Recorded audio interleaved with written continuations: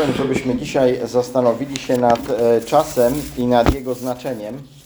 I chciałbym, żeby towarzyszyły nam dwa imiona. Dwa imiona ze Słowa Bożego, abyśmy to łatwo mogli sobie skojarzyć, przypomnieć, czy jakoś to ułożyć. Otwórzmy pierwszą Księgę Mojżeszową, 5 rozdział.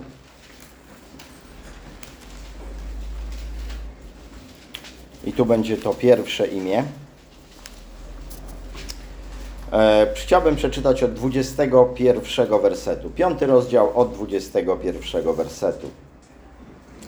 Henoch żył 65 lat i zrodził Metuszelacha. Po zrodzeniu Metuszelacha chodził Henoch z Bogiem 300 lat i zrodził synów i córki. Henoch przeżył 365 lat. Henoch chodził z Bogiem, a potem nie było go, gdyż zabrał go Bóg. Metuszelach żył 187 lat i zrodził Lamecha. Po zrodzeniu Lamecha żył Metuszelach 782 lata i zrodził synów i córki. Metuszelach przeżył 969 lat i umarł. Ten fragment. I nie chciałbym dzisiaj zwrócić uwagi na Henocha, ale bardziej na Metuszelacha. Bardzo często patrzymy na Henocha i mówimy, on chodził z Bogiem i to jest wspaniałe, jego życie, a potem Pan Bóg go zabrał, bo chodził w wierze i jego życie podobało się Bogu. Ale on zrodził Metuszelacha i imię jego dosłownie oznacza, tu są oczywiście różne tłumaczenia i możemy trafić na różne znaczenie tego imienia, ale znaczy jego śmierć to przyniesie. Co przyniesie jego śmierć? Inaczej można powiedzieć, kiedy umrze, to nadejdzie. Otóż w roku śmierci Metuszelacha nadszedł potop. Żył prawie 1000 lat. Bóg dał tyle czasu ludziom, był bardzo cierpliwy, ale jednocześnie objawił, że jak on odejdzie, to coś nadejdzie. Nadejdzie sąd, nadejdzie potop. Czy Henoch dokładnie to rozumiał? Czy Pan Bóg mu to objawił? Nie wiemy. Ktoś żartował sobie, że każdy chuchał i dmuchał na Metuszelacha, no żeby tylko, prawda, przeziębił się, to już ojej, bo zaraz umrze i będzie sąd. Ale nie sądzę, żeby aż tak było, bo myślę, że wszyscy ludzie tego nie rozumieli i nie wiedzieli. Tym niemniej, jest on człowiekiem, który żył najdłużej w Biblii, 969 lat. I Pan Bóg przez jego imię, przez jego postać coś pokazał. Ustanowił czas, w którym człowiek może zmienić swoje życie, może się upamiętać i nadchodzi krok po kroku sąd. W jakim czasie my dzisiaj żyjemy? Będę do tego wracał. Żyjemy w czasie łaski. I co nadchodzi dzisiaj? Nadchodzi sąd.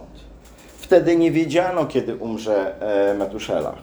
Dzisiaj my nie wiemy, kiedy ten sąd nadejdzie. Być może za miesiąc, być może za rok, być może za 10-20 lat. Nie wiemy tego, ale on nadejdzie. Jeszcze wcześniej wiemy, przyjdzie Pan po swój Kościół i zabierze do siebie. I Pan Bóg mówi w księdze Amosa 3:7, że nie ma nic, czego nie objawiłby, nie czyni Pan Bóg nic, jeśli nie objawił tego swoim sługom prorokom. A więc Pan Bóg najpierw objawia, a potem dopiero czyni. I tak zrobił też tutaj w tym przypadku. Dał ojcu imię dla syna, które miało określony wydźwięk i symbol. Ale Pan Bóg zawęził to potem. Kiedy czytamy 1 Mojżeszową 6 rozdział i 3 werset, to widzimy, że Pan Bóg zawęża czas. I czytamy tam, i rzekł Pan, nie będzie przebywał duch mój w człowieku na zawsze, gdyż jest on tylko ciałem, będzie więc życie jego trwać 120 lat. Dosłownie jest, nie będzie duch mój walczył z człowiekiem. Zostawił Bóg już okres tylko 120 lat do potopu. I już wtedy każdy, kto by poważnie to potraktował, mógłby nie patrzeć na Metuszelacha i mówić, a to nie wiadomo kiedy, tylko 120 lat zostało do sądu i do potopu. A więc widzimy, nieuchronnie przyjdzie sąd. To jest nieuchronne. Jeśli siedzisz na tej sali i jeszcze powiesz, no ja nie narodziłem się na nowo, nie zaufałem Chrystusowi, nieuchronnie przyjdzie sąd. Tego nic nie powstrzyma. Dlatego tak ważne jest, ponieważ nie wiemy, kiedy to nastąpi, dzisiaj zwrócić się do Pana Jezusa Chrystusa i uciec przed tym sądem. Powiesz, no To nie jest najlepsza motywacja. Wolałbym taką motywację, że ja się w nim zakocham, zaufam mu i oddam mu swoje życie. Czy go się w nim zakochasz i oddasz mu swoje życie? Czy usiąkniesz przed sądem, oddasz mu swoje życie, a potem się zakochasz? Ważne, żebyś to zrobił, bo będziesz wtedy uratowany. Oczywiście, że z szczerego serca i z wiarą. W Psalmie 90 i werset 12 czytamy: naucz nas liczyć dni nasze, abyśmy posiedli mądre serce. Jakie to jest mądre serce w tym kontekście? Powyżej w tym psalmie czytamy, że życie nasze, jeśli sił starczy 70, jeśli sił starczy 80 lat. Więc jakby tamte czasy, jeszcze przed potopem, charakteryzowały się ogromną długością lat życia. Dzisiaj, i tak szczerze, tak to wygląda, 70-80 lat. Są ludzie oczywiście, co żyją do 90. Koleżanka w pracy w piątek mi pokazała dokumenty, a tam pani ma 100 lat. No piękny wiek, ale jest to rzadkość. W Gdańsku jest może kilka osób, kilkanaście.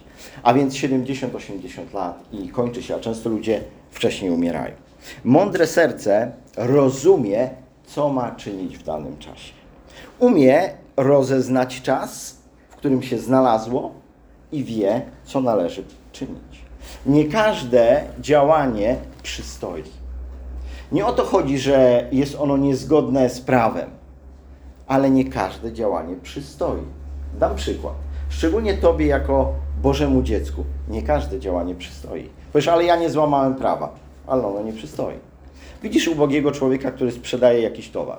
Widzisz po jego wyglądzie, ubraniu, nawet tym, co ma, że jest to bardzo biedny człowiek. I ma, załóżmy, 10 zł, chce za to. Ale, i chciałbyś to kupić, ale ty przychodzisz i mówisz 5 zł. On mówi, no 8. 5? Dobrze, sprzedał ci za 5. Cieszysz się, że wytargowałeś. Ale, czy to przystało? Żeby tak biednego jeszcze, że tak powiem, ograbić? Przecież nie złamałeś prawa. Ale to nie przystoi, żeby tak zrobić. I chodzi mi o, że są rzeczy, które nie przystoją nam, szczególnie jako Bożym dzieciom. Czyli nam nie tyle powinno przyświecać to, a czy to jest zgodne z prawem, czy ja tutaj grzechu nie zrobiłem, to jedno. Ale drugie, czy to przystoi w postępowaniu Bożego dziecka. Bo wtedy możemy korygować swoje postępowanie i robić jeszcze inaczej. I Pan Bóg wzywa nas w liście do Efezjan i w liście do Kolosan. Możemy przeczytać takie słowa. Jest to 5 rozdział, 16 werset i potem z Kolosan 4 rozdział, 5-6. Baczcie pilnie, jak macie postępować, nie jako niemądrzy, lecz jako mądrzy, wykorzystując czas, gdyż dni są złe. Dlatego nie bądźcie nierozsądni, ale rozumiejcie, jaka jest wola Pańska i dalej jest, bądźcie pełni ducha. Umiejętność wykorzystywania czasu. Czy my w ogóle się nad tym zastanawiamy? Budzę się, idę do pracy, potem przychodzę, robię to, co tam należy. Pędzę w pewnym galopie. Ale czy zastanawiam się, Panie Boże, jaki czas Ty dałeś do mojego życia? Na co ja mam go spożytkować? Jak ma on wyglądać? A szczególnie, kiedy spotykam też ludzi niewierzących. I o tym mówi list do Kolosan. Z tymi, którzy do nas nie należą, postępujcie mądrze, wykorzystując czas. Mowa wasza niech będzie uprzejma, zaprawiona solą, abyście wiedzieli, jak macie odpowiadać każdemu. A więc dostrzegam tych ludzi, którzy żyją wokół mnie i moją modlitwą jest, jeśli jest, a może być, Panie, jak mam do nich dotrzeć? Bo zbliża się sąd i dla nich niedługo może nie być czasu. Może też wcześniej umrą. Czy zastanawiam się, bo kiedy urodziłeś się, kiedy Bóg Cię zbawił, czy zastanawiasz się nad misją, jaką dał do Twojego życia? Jaką misję Bóg dał do Twojego życia? Co chce przez Twoje życie uczynić? Z jednej strony chcecie zmienić w obraz swojego Syna, Pana Jezusa Chrystusa. Ale do czego chcecie użyć? Jedna rzecz to jest w stosunku do Boga. Jaką ja mam misję? Chcę Mu się podobać, chcę, żeby On zmieniał mnie, żeby mógł widzieć we mnie obraz swojego Syna, Jego charakter, Jego piękno. To jest jedna rzecz. Ale jaką ma misję w stosunku do ludzi? Przez Ciebie. W stosunku do Twojej rodziny. Jaką ma misję? Co chce Bóg uczynić przez Ciebie w Twojej rodzinie? Gdybyśmy podeszli do tego świadomie. Panie, postawiłeś mnie w mojej rodzinie, dałeś mi żonę, dzieci, może jakichś krewnych. Co chcesz przeze mnie dla nich uczynić? Chcę do tego podejść bardzo świadomie. Nie jakoś tam coś będę robił, to mi coś wyszło. O, wyszło albo nie. Ale co ja mogę dla nich zrobić? Co chcesz przeze mnie uczynić? I druga rzecz, jaki jestem wobec innych ludzi. Tutaj jest jedna cecha charakterystyczna w tym słowie. Zawsze uprzejmy. Zwróćmy na to uwagę. Uprzejmi. To o tym mówili do Kolosan. Mowa wasza niech będzie uprzejma. Zawsze jestem uprzejmy. I teraz albo komuś powiem pełną Ewangelię, w znaczeniu powiem mu o krzyżu, o zmartwychwstaniu, o tym, co Bóg dla niego uczynił, aby on był zbawiony, albo będzie zaprawiona solą, ale powiem komuś jakieś jedno zdanie. Powiem komuś jakąś myśl, która go poruszy, będzie go gdzieś tam drążyła i może doprowadzi go do głębszego zainteresowania Bogiem. Znamy to świadectwo i ono jest prawdziwe, bo człowiek, jeden z wierzących, odszukał tego człowieka, o tym sobie kiedyś często wspominaliśmy i sprawdził, on żył naprawdę i dużo ludzi się przez niego nawróciło. Był to człowiek, który wychodził na nabrzeże portowe, spotykał tam wielu marynarzy i zadawał tylko jedno pytanie. Przepraszam, czy wiesz, gdzie spędzisz wieczność? W niebie czy w piekle? I ten człowiek kończył to świadectwo. I wielu ludzi się nawróciło i ponieważ to byli marynarze po całym świecie, gdzieś tam się rozjeżdżali i składali to świadectwo i człowiek, który usłyszał je kilka razy, postanowił go odszukać. I kiedy go znalazł, on już był ciężko chory, zaprowadzili go ludzie, mieszkańcy, bo znali tego człowieka i to jego opowieść do każdego i on na łożu śmierci mu opowiedział to świadectwo i dzielił się tym potem w książce, że ten człowiek, kiedy to usłyszał, myślę, że był zdumiony. Takie proste słowa spowodowały zmianę w życiu wielu ludzi. Ale on był świadomy, wiedział, jak wykorzystuje czas. I to jest bardzo ważne, abyśmy się zastanowili dzisiaj też, jak ja wykorzystuję ten czas. Co jest wartościowe w tym czasie i co ja robię, kiedy patrzymy na sportowca, którego celem jest zdobycie medalu olimpijskiego, złotego jeszcze dodajmy do tego. Nie tylko wyjście z grupy, ale zrobienie medalu, to oczywiście żart taki, ale zdobycie medalu olimpijskiego i to jeszcze złotego. I patrzymy na jego życie. Co tam możemy zobaczyć? Widzimy, sportowiec odpoczywa. Widzimy, sportowiec je obiad. Widzimy, sportowiec wyszedł na spacer ze swoją rodziną. Ale jak tak się uważnie przyglądamy, to te wszystkie rzeczy nie przeszkodziły w tym, że zbieramy wszystkie składowe i widzimy, ale on jednak trenuje. Tu ma przerwę. Całe jego życie prowadzi do tego, że on idzie w kierunku złotego medalu, pomimo tego, że znaleźliśmy u niego czas na odpoczynek, na obiad i na spacer. Ale życie jest podporządkowane pewnemu celowi. Co widać, kiedy patrzy ktoś na twoje życie? I ty sam na swoje. Do czego ono? Co mógłby z niego zrozumieć? Po co ty zmierzasz? Po jaki medal? Do jakiego celu? Co widać w twoim życiu? Czy jest to życie człowieka pracującego na coś? Bo może każdy powie po imieniu, powie, o, on to pracuje na nowy samochód. Wszyscy wiedzą. W pracy wszędzie. On to pracuje na nowe mieszkanie. Wszyscy wiedzą. Co widać z naszego życia? Co bije? Czy jest to obraz człowieka leniwego? Przepraszam, nikt z was wiadomo. Ale czy jest to obraz człowieka leniwego? A wiemy, jemu zawsze nigdy się nie chce. Co bije z naszego życia? Czy jest to obraz człowieka światowego? O ten to imprezy tylko. On wychodził i tam się pobawił. Czy bije obraz człowieka religijnego? On to wiecie, taki religijny. Czy bije obraz człowieka takiego zakonalnego? On to każdego osądzi. Chodzi mu, a ty źle robisz, ty też źle robisz, a ty już w ogóle. Co bije z naszego życia? Jak widzisz tutaj w tym wszystkim swoją osobę? Czy bije obraz człowieka Chrystusowego? On to, wiesz, stara się naśladować Chrystusa.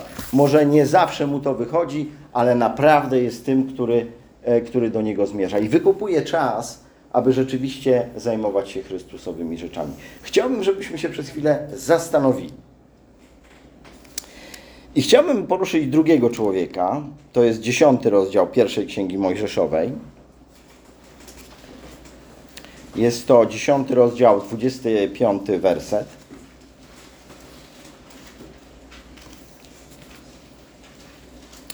A Heberowi urodzili się dwaj synowie. Jeden miał na imię Peleg, gdyż za jego czasów podzielili się mieszkańcy ziemi, a jego brat dzisiaj nie będzie naszym zainteresowaniem. Pelek. Dlaczego mu dali imię Pelek? Ponieważ był to czas, w którym podzielili się mieszkańcy ziemi. Był to czas podziału na ziemi. Prawdopodobnie oczywiście, nie mogę powiedzieć na 100%, ale prawdopodobnie połączony za chwilę z wieżą Babel i Pan Bóg podzielił ludzi, porozsyłał ich, każdy zajął jakiś inny teren. Był to czas podziału. Pan Bóg udaremnił tutaj, mówię tu o wieży Babel, zamiary ludzi, które były niezgodne z Jego planem, niezgodne z Jego wolą. Niestety nie jest tak zawsze, że Pan Bóg zawsze udaremni Twój plan, który jest niezgodny z Bożą wolą. Tak niestety nie jest. Bo gdyby tak było, to byśmy nie robili żadnych błędów. Tylko bym coś źle powiedział, bach, patrzycie, leżę. Pan Bóg już mnie dotknął, już skarcił, już nie ma. I my zawsze robimy to, co zgodne z Bożą wolą, bo jak nie, to już Bóg tutaj nas ciosa. Niestety tak nie jest. Robimy czasami coś złego i dowiadujemy się później, wszedłem w złe rzeczy, podjąłem złe decyzje, pojechałem gdzieś, a to mi przyniosło szkody. Ale tu, kiedy oni zaczęli budować, Pan Bóg to udaremnił. I bardzo ważne jest, wtedy rozpoznali, jaki to jest czas. Jest to czas podziałów. Jaki dzisiaj ja mam czas? Będę zmierzał w tym, co mówię, cały czas do określenia czasu. Kiedy patrzymy na apostoła Pawła, i 2 miejsca chcę przypomnieć, nie musicie otwierać, z listu do Koryntian. Pierwsze będzie z 2 do Koryntian, 2 rozdział, 12 i 13 werset. Paweł mówi coś takiego. Gdy przybyłem do Troady dla zwiastowania Ewangelii Chrystusowej, a drzwi zastałem otwarte w Panu, nie zaznałem spokoju ducha, bo nie zastałem tam Tytusa mego brata, to też pożegnawszy się z nimi, odszedłem do Macedonii. Paweł przybywa do Troady i co widzi? Drzwi otwarte w Panu do zwiastowania. Rozpoznaje, że ma do czynienia z ludźmi, którzy chcą słuchać Ewangelię. Pan Bóg mu otworzył drzwi, ale on nie jest w stanie tam głosić. Tytus napotkał problemy w swojej misji, nie przybył, nie zdał mu relacji. Jego duch jest tak zaniepokojony, że on nie potrafi wykorzystać tego i musi stamtąd odejść. Tutaj takie na marginesie ważna wskazówka, jak ważne jest, żeby pewne rzeczy były w naszym życiu uregulowane, żebyśmy mieli spokój sumienia, żebyśmy mogli wykonywać dla Boga pracę. Są rzeczy, które strasznie niepokoją i Pawła niepokoiły stan wierzących i wolał odejść niż tu zostać, chociaż miał drzwi otwarte w Panu, ale rozpoznał, że je ma. I 1 do Koryntian 16, 8, 9. W Efezie pozostanę aż do zielonych świąt, albowiem otwarły się przede mną szeroko wrota dla owocnej działalności mojej, a przeciwników jest wielu. Znowu rozpoznał, miałem otwarte drzwi do głoszenia, ale mam też co? Przeciwników. Mam różne przeciwności. Pomimo tego będę tutaj pracował. Rozpoznaję, jaki czas Bóg mi dał. Jaki my dzisiaj mamy czas? Z jednej strony możemy powiedzieć, na pewno mamy czas łaski. Żyjemy w czasie łaski, nie w czasie zakonu. Bóg ze swoją łaskawością działa na nasze życie, chce działać na życie innych ludzi. Jaki jeszcze mamy czas? Mamy czasy końca. Skąd o tym wiemy? Ewangelia Łukasza 21-29 i czytamy tam takie słowa. I powiedział im podobieństwo. Spójrzcie na drzewo figowe i na wszystkie drzewa. Gdy widzicie, że już puszczają pąki, sami poznajecie, że lato już blisko. Tak i wy, gdy ujrzycie, że to się dzieje, wiedzcie, iż blisko jest Królestwo Boże. Drzewo figowe symbolizuje Izrael. Inne drzewa symbolizują narody. I co możemy widzieć? W 1948 roku powstaje państwo Izrael. Zaczęło się tykanie Bożego zegara w pewnym sensie. Kiedy patrzymy na narody, wiemy, że niedawno, stosunkowo, był czas podziału narodów. Była Jugosławia, już jej nie ma. Było ZSRR, już go nie ma. Sudan się podzielił. Ludzie dążą do tego i się dzielą na świecie, chcą być samodzielnym narodem. Kiedy patrzymy też, co się dzieje na inne drzewa, jak powiedziałem. Ale też mamy czas, o tym mówi nam list do Tymoteusza, nieprawości ludzi, bo wiemy o tym, nieprawość rośnie. Mamy czas pozoru pobożności, tego też mamy dużo, mówi nam o tym 2 do Tymoteusza, 3 rozdział. że ludzie w czasach ostatecznych będą, i tam jest pokazane, jak bardzo zdeprawowani. I dzisiaj wiemy o tym, bo to się wynosi na piedestał. Kiedyś to zdeprawowanie było ukryte. Ludzie robili coś złego, ale kryli się z tym. A dzisiaj wynoszą to na piedestał i mówią, patrz i naśladuj. Patrz, jakie to piękne. A w Bożym Słowie jest to nazywane obrzydliwością. Pan Jezus powiedział, jaki mamy jeszcze czas. Wzrasta oziębłość. W Mateusza 24:12 czytamy, bezprawie się rozmnoży i miłość wielu oziębnie. A więc mamy taki czas. I jakimi my dzisiaj mamy być w tym właśnie czasie? Jak my mamy się odnaleźć w tym czasie?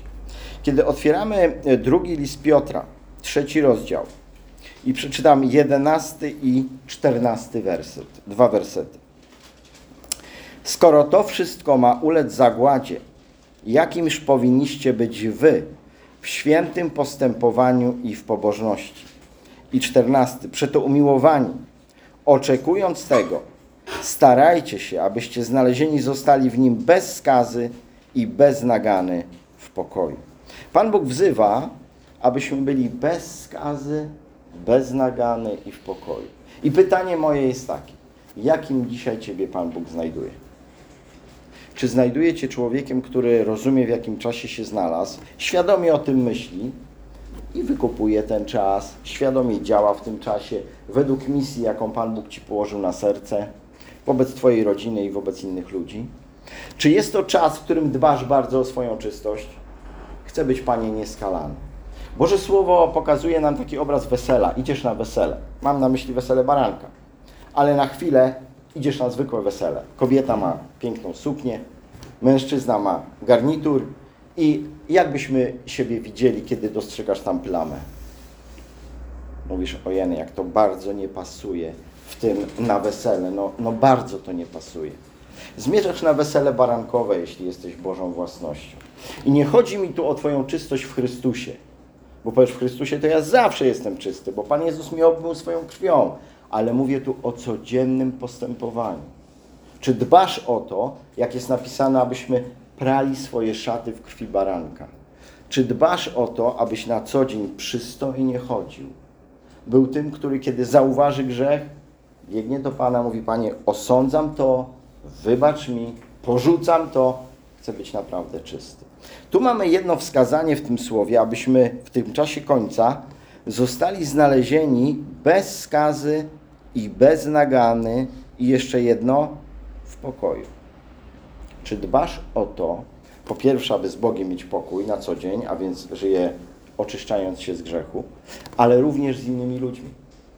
Czy dbasz o to, aby mieć pokój z każdym człowiekiem, o ile to oczywiście, jak mówi Słowo Boże, od Ciebie zależy? I moje pytanie jest takie, co dzisiaj skorygujesz? Co w Twoim życiu dzisiaj wymaga skorygowania, zmiany? Chciałbym, żebyś pamiętał ten obraz sportowca. On chociaż robi to jego życie zmierza po medal. Popatrz dzisiaj na swoje życie, zobacz, do czego ono zmierza. Jakbyś tak stanął z boku i popatrzył na swoje życie, do czego ono zmierza i co musisz skorygować, aby było życiem zmierzającym w Chrystusie po nagrodę, tak jak Pan Jezus wzywa. I chciałbym, żeby te dwa imiona, i Metuszelach, i Pelek, były dla nas takimi hasłami. Panie, w jakim czasie ja żyję? Panie, do czego ja zmierzam? I Panie, co ja muszę skorygować, aby to był bieg po nagrodę dla Twojej chwały?